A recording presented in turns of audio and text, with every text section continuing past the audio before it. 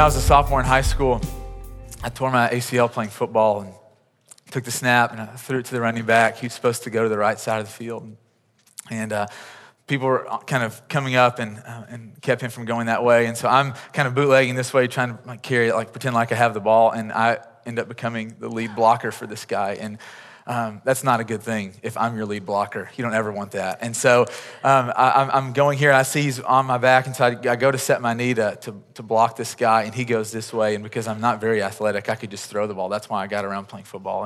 And I set my knee, and he went this way, and I just hear my knee pop. And I knew that it was over, and so they take me to the hospital, and they do all the exams. And you know this, if you've ever had an injury or if you've ever had an illness or if someone that you love has ever had a serious injury and illness, that you go to the hospital and what is it that you really want when you're there? You want them to deal with the issue, right? You want them to go to the source of the problem. And so I think back when I was 16 years old and I go, man, I was appreciative of the doctors giving me pain medicine to help ease the pain. And I was appreciative that they wanted the swelling to come down, but I would have been so frustrated had I gone to the doctor and they did an MRI and they go, yeah, it's a torn ACL and we're just gonna treat the symptoms. No, what you want when you're really in a bad situation is for the source to be dealt with, right? And we all know this in the medical world, maybe it's your parent or maybe it's you, that what we're all after is health and wellness, that you don't just want to be free from pain. You want to be restored. You want to experience life as you were meant to experience it. And we all get this in the medical world. And what I love about this text that we're going to be in today in Joel chapter 2 is that God looked at his people Israel, the Jewish people, and he looks at us today and he wants to deal with the most important thing. That God that he looks at us like the tender, all-knowing physician that he is, and he cares nothing just about treating our symptoms. He goes, no, I want to deal with the source of whatever's going on in your life.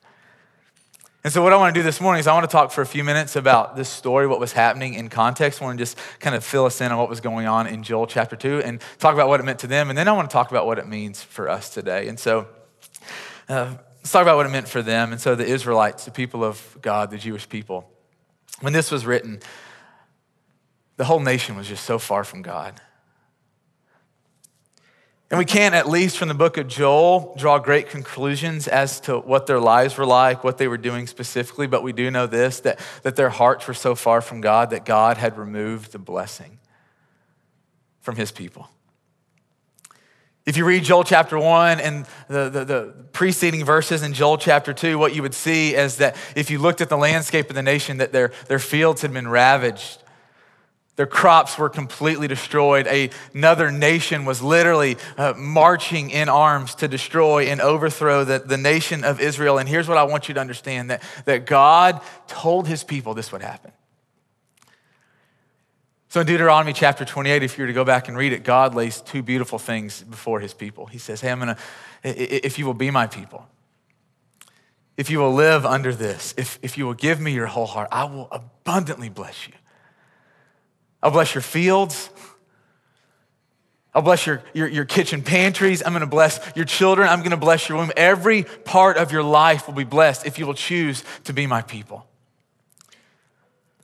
I'll protect you from other nations, that you will be safe, that you will be secure if you will only be my people. And he lays out this side of the deal. He says, if you be my people, this is what will happen. He said, but if you choose to harden your heart and go your own way, if you choose to treat lightly my word, if you choose to treat lightly my lordship, here's what's gonna happen.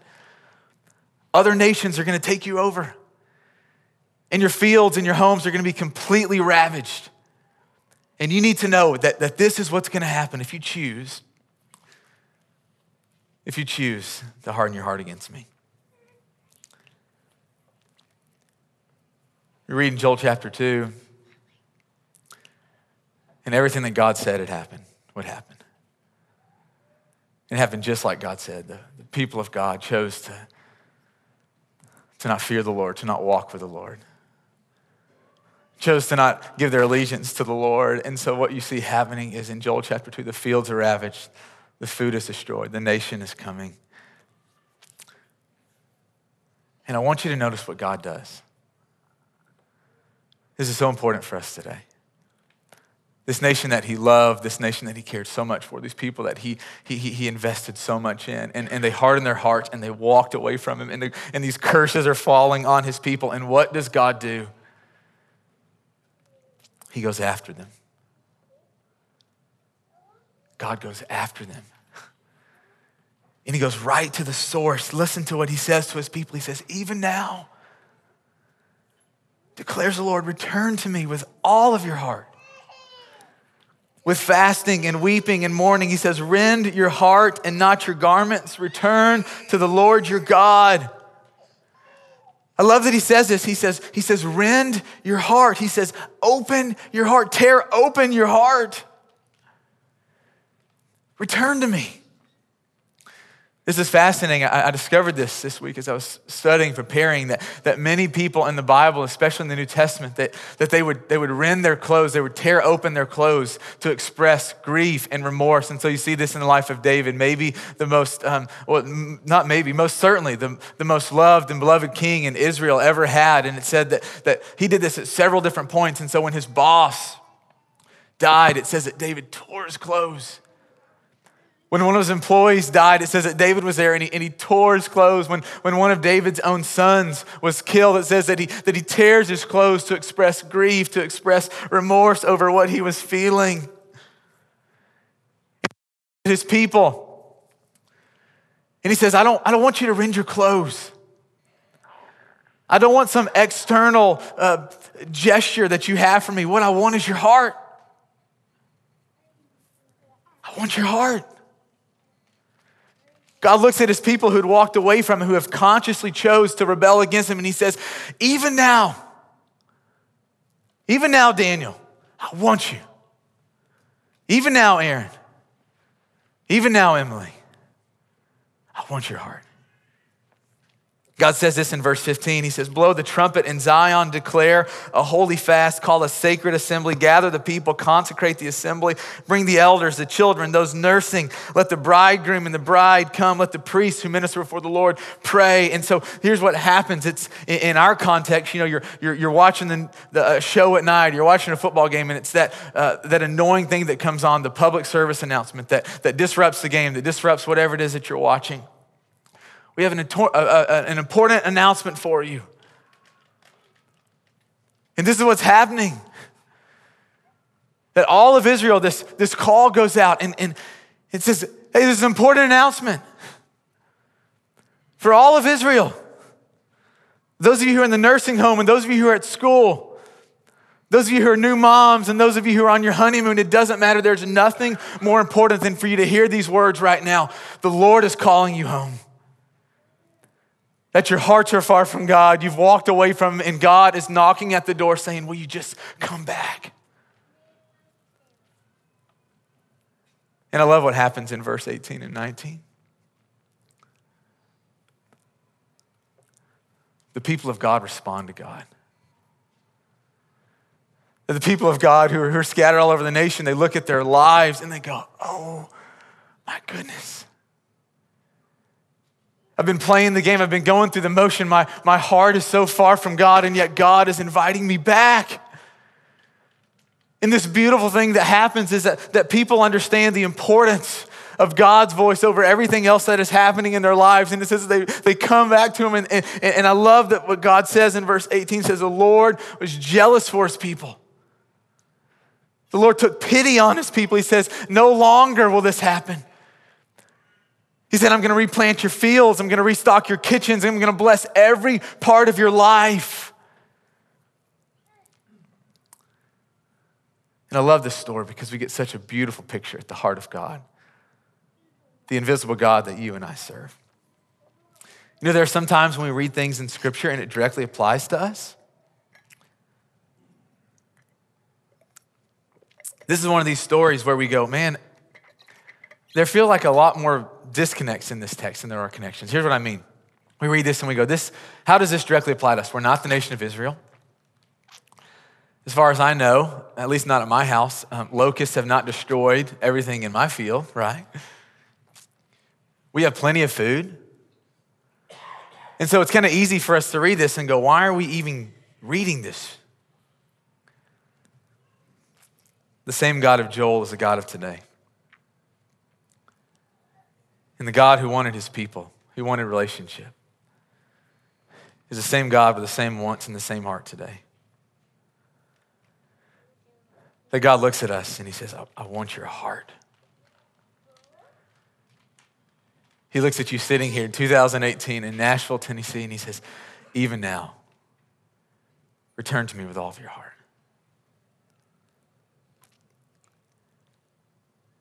Think about this. Have you ever been burdened by what your sin does to God's heart? Have you ever grieved what you've done? Grieved your sin? Just had a moment of conviction where you went, man, how in the world could I have said that or thought that or did that? And some of you are experiencing that maybe right now as you're sitting here and you're overwhelmed with this conviction. And I want you to notice what in the midst of these people and their situation, hardening their hearts and running from God, and God shows up and knocks on their heart's door and he says, will you let me in? Would you just return to me? And if God said this to a wayward people, what do you think that same God says to you today? In the midst of your rebellion, in the midst of your hard heart, in the midst of you going, man, I can't believe I did that or said that. Is there ever a place for me back in God's family? In Joel chapter 2 is just this great affirmation. Yes, there is. God's not done with you. Dave said this on Thursday. He said, if you're still breathing, then God is not done with you. Rend your heart.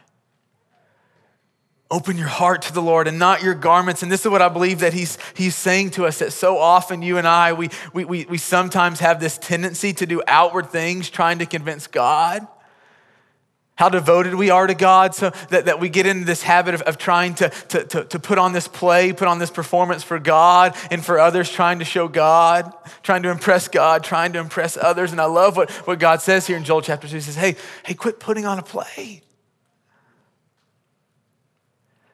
Don't be an actor. Don't spend your best energy trying to convince others around you that you are a certain way. He says, give the best of who you are to giving me your heart. Rend your heart, open your heart, come back to me. Don't rend your clothes. Don't do these external expressions trying to convince others, trying to convince me. I want your heart. Think about how easy it is for us to put on a play for each other, to put on a play for God. When I was in college, I was studying ministry, studying to do what I'm doing right now. And one of my favorite questions that I was asked in college is, hey, what are you studying? And I loved being asked that question because I always got to answer it. Hey, I'm studying ministry. I'm studying theology. And the reason I loved being asked that question is because I knew that when people left that conversation, they were going to think certain things about me. They were going to think that I was a holy man, a man that loved God, a man that was good with God. And the issue is how dangerous of a place that can be. How dangerous of a place it can be when our coworkers know that we're Christians, when they know that we are people that are holy and set apart to God. And the danger becomes, it is so easy for us to become fixed on the external that we can ignore the internal. That we can so easily put on a show and pretend. And the whole time there's no love for God, there's no love for others in our hearts. You see, in house church, we can hide. You can ask a question, hey, how are you doing? And it's so easy for us just to say, hey, I'm good. It's so easy for us to come here and to sing and to take communion and to do all these external things. And the whole time on the inside, our hearts are so far from God. And God says, don't worry about the external. I want your heart, Zach. I want your heart, Pam. I want your heart, Justin. I want your heart, Curtis. I read this one time. Sitting down to pray. Have you ever had one of these moments where you sit down to pray? And one of the hardest things to actually start doing is just to start praying. I do this all the time where I'll sit down to spend time with God. And I'm like, man, God already knows what I need. He knows all of my desires. He knows things before I even ask him. There's no need in pressing into prayer. And so often I'll stop here. The external. God, you see that I'm sitting down to prioritize. You see that I'm sitting down to pray. And God goes, no, I don't want the external if the heart's not in it. You see, something happens when we really give God our hearts. When we really come to him and we go, God, search me. Something happens in prayer when we open up our heart and we go, God, this is where I am and this is what I'm feeling and then this is what's going on in my world. There's something about that moment of just opening our heart to God and inviting God in that just, God moves. That God speaks. There's something that bonds our heart with God.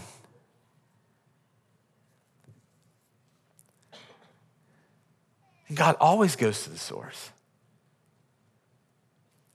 He never treats the symptoms without dealing with the source. I want your heart. Come back. I love that he says this.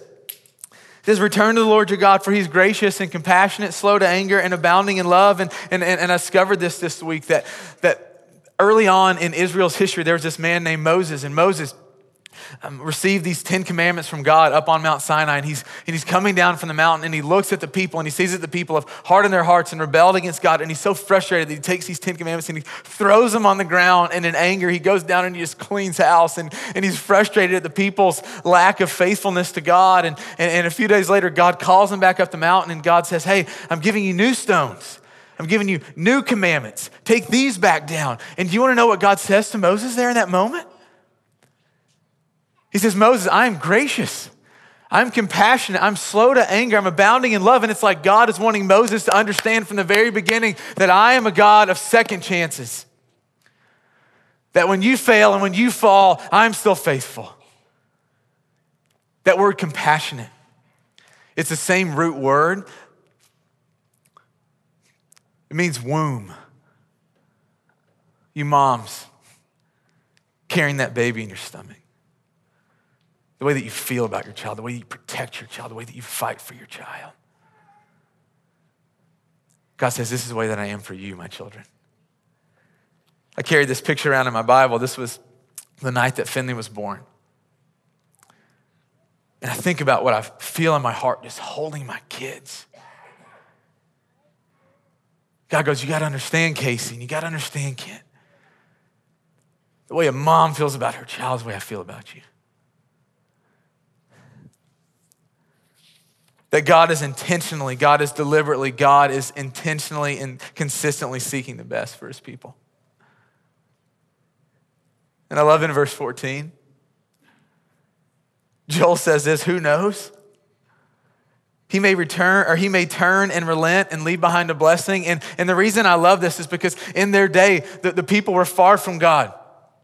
And this word goes out that the people need to walk in repentance and come back to God. And I love that Joel says, we don't know what God's gonna do. Our fields are ravaged, we're about to be destroyed, and God has told us these things would happen. He's also told us to repent. And we don't know if God's gonna stop the armor. We don't know if he's gonna restock our pantries. We have no idea what life is going to look like. But what we know is that our hearts want God. And I love this, he says, who knows?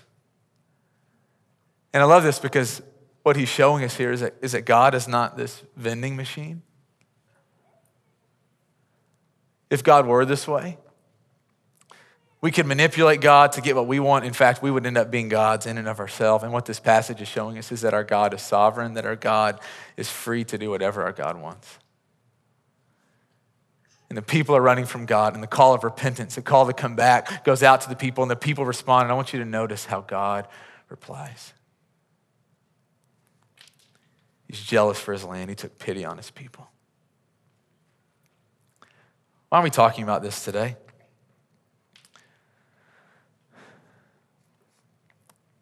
God refuses to treat our symptoms without dealing with the source.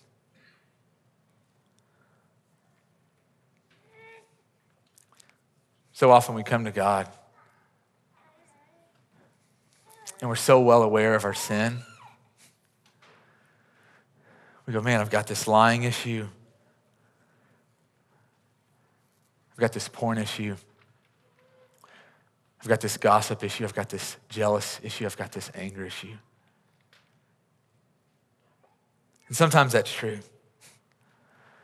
Sometimes the enemy has just tripped us up.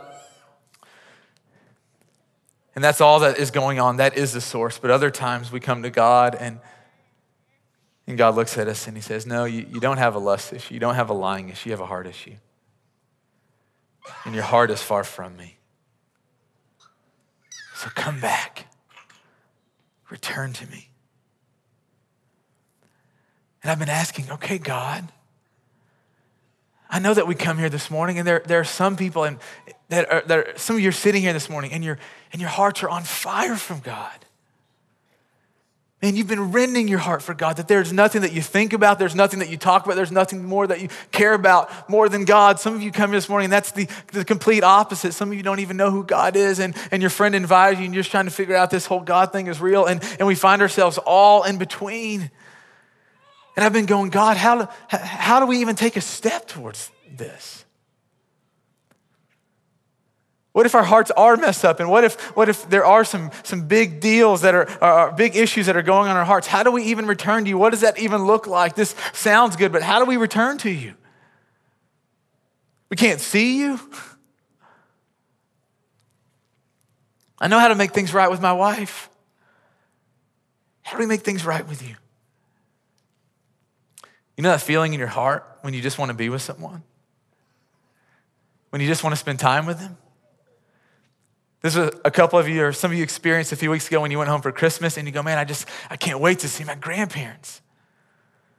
I just want to be with my mom and dad. I don't care what we're doing, right? I can't wait to get back to Nashville and to see my roommates and get away from my family and be with them or whatever it is. You know that feeling in your heart where you just want to be with someone. You don't care what you're doing.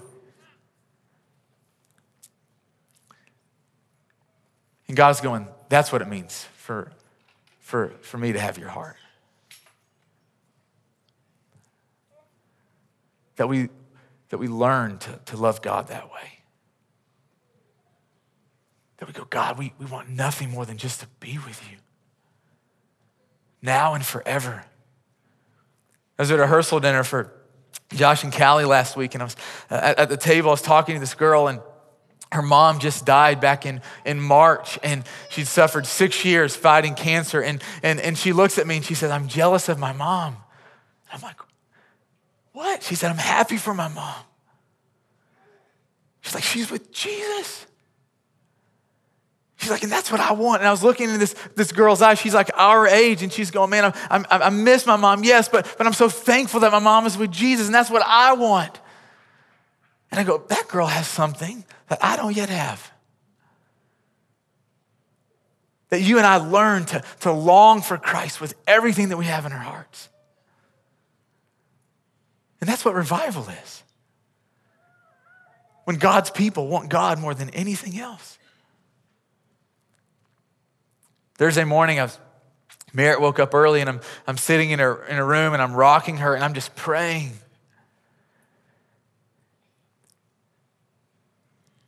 And I realized how much I just need God. You ever had those moments? I go, man, I need God to be a good husband. That I'm tired of coming home and getting irritated at little things that Courtney does.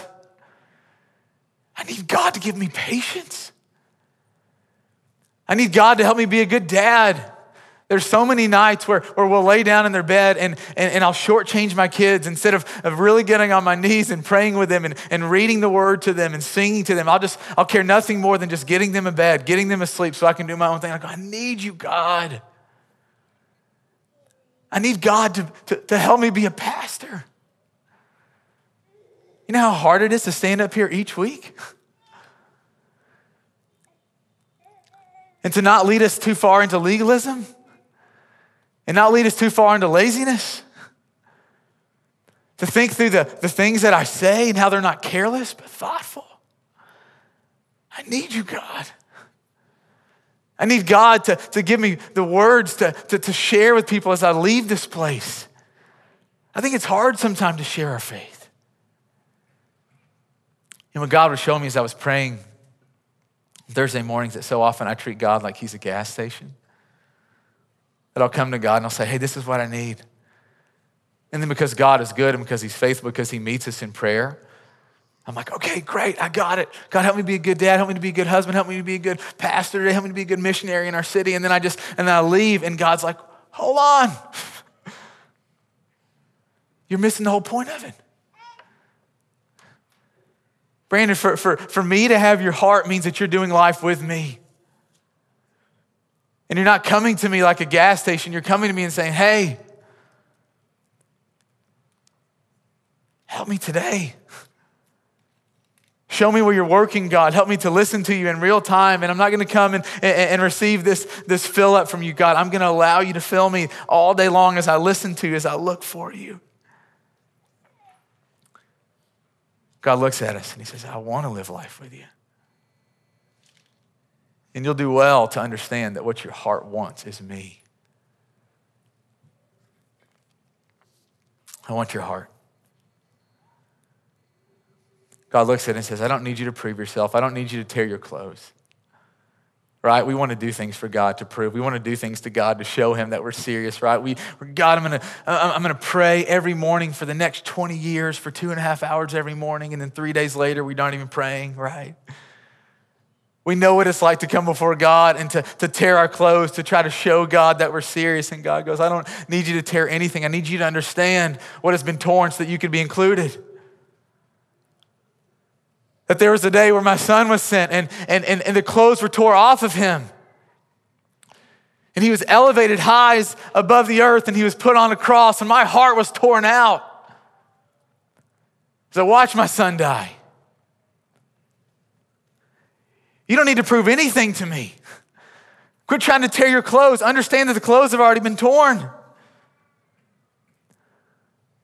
Understand that Christ died for our ransom. That Christ died, that the clothes were torn off of his body so that we could live. That the clothes were torn so that he could bear our sin, so that we wouldn't have to. And we would do well to understand that what Christ wants is our hearts. For us to understand what has been done for us.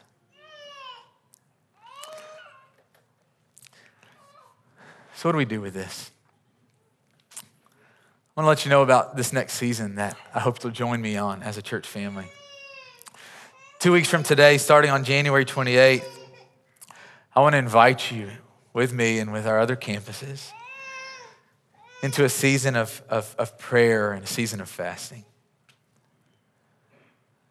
2 weeks from today, I want to invite you to with me, for a month to come before the Lord together, to pray and to fast so that we can know and love God with all of our hearts. Why are we doing this? Why in the world would we do this? Like, there's nothing prescriptive about this in the Bible that, hey, you have to do a month-long fast as a church family. Like, there's just nowhere. This wasn't in the Sermon on the Mount. Like, why are we doing this? In this passage, two things I think are important for us to understand. He says, consecrate yourselves. Call the sacred assembly. You know, in the Old Testament, the people of God would consecrate themselves, and what this meant is that they would set aside physical pleasure. They would set aside things for moments so they could let God deal with their hearts. I love that he says, call the assembly. It's not something that they do privately. It's something that they do corporately, something that they do together. And so why are we doing this? There's something about a church family where we set aside some things for a season. We go, God, we want you to deal with our hearts so that we can be your people. And there's something about praying and fasting where we tend to see God more clearly. Not because our fasting makes God do this, not because he's so impressed that we're so devoted. No, in seasons of prayer and seasons of fasting, we're just paying more attention. No wonder we see God and hear God and feel God more, because we're looking for him. And I want to be clear, this isn't an apples to apples passage. Like, I wasn't sitting in our office and praying and God laid this passage on my heart for us to, he didn't tell us this. What are you doing, bud? Come here. You want to preach? This is Jones. He didn't tell us, hey, consecrate yourselves and declare a fast because you're so sinful and you're so terrible. Like, I want to be clear about this, that God didn't come to us and say, hey, I'm going to punish you. I'm going to destroy your homes. I'm going to destroy your jobs. I'm going to destroy everything in your life if you don't fast because of your sin. No, he didn't say that to us. No, this is us reading the scripture and we're seeing God's heart and we're going, God, we want more of your heart. The season of prayer and fasting is us going, God, we realize that just living life and doing the day-to-day so often, we can just become people who are rending our clothes and not our hearts. And God, we want to give you our hearts. This is not some gesture to impress other churches or our families or other people. Shame on us if we're talking about our fast to elevate ourselves or to impress God. No, we're doing this because we want God. And so for a season, I'm going to invite us to set aside some things so we can have some better things. When I was saving up for a ring for Courtney, I set aside a lot of things for a much better thing. We're going to call this Fast Forward. It's what we called it last year. On our website, there are all kinds of resources. Dave wrote an ebook last year. He wrote a book and also recorded an ebook, and it's just fantastic about what a fast is. Some of you guys never fasted before. Some of you never even heard of a fast, and that's totally okay. There are all kinds of blogs that were written last year that are going to be written this year that will be helpful on how to conduct a fast, how to prepare for a fast, all the different types of fasts that there are. Some of you will choose to fast from something for 30 days. Some of you will choose to fast from food for 1 day a week for the 30 days that we're doing this, or for the month long that we're doing this. Some of you will choose to fast in different and various ways. And I encourage you this week to look into the resources that are on the web. It's going to be incredibly helpful for us as a church family to make the most of this season. Last year as a church family, we all got together. So campus over at Ruby and Cannery and here at Marathon, we all got together. And this year we're not going to be doing that. Instead, we're just going to be meeting here at Marathon. And Cannery's going to be at Cannery. And we're doing this because we want to do this together. We want to look the same people in the eyes every week and connect with them. And so this is what it's going to look like this week. And so I want to invite you to start praying, to start doing some research into praying and fasting, to start asking God what he might want you to do, how you can participate. But that's in 2 weeks. What about today? I'm going to invite the band back up, and they're going to just play some music. And what I want to do is give us 5 or 6 minutes just to do some assessment. I invite you to pray. I invite you to listen. I want you to think. And I want you to wrestle with 2 questions. The first question is this: how are you and God? Be honest. You don't have to hide. God already knows it. Be honest with yourself. How are you and God? Does God have your heart? Are there some things in your life that are prohibiting intimacy? Are there things that you do need to repent from? Are there ways that you're just you're setting up places in your heart and your life that are keeping God from moving? So as they're playing, I want you to just take some time by yourself and evaluate, how are you and God? And the second question I want you to think about is, where do you want to be? Yeah, where do you want to be? And so this is where you are. Where do you want to be? Where do you want your heart to be? And so I want to pray for us. I'm going to give you 5, 6 minutes just to think, to pray, to listen, and then I'll get up and I'll send us into communion. Does that sound good? Let's pray. So God, thank you for today. Thank you for your word. God, if I said anything that is not from you, God, if I did anything, if my motives were any other than just to elevate you, would you just forgive me? God, I pray that you would move and you would speak, God, as we humble ourselves and come before you. Would you help us to be honest? And God, would you speak and would you move? And so, God, we just invite you in, Holy Spirit, to speak to us right now as we just take some time to listen and to assess. So let's sit in silence for a few minutes and pray.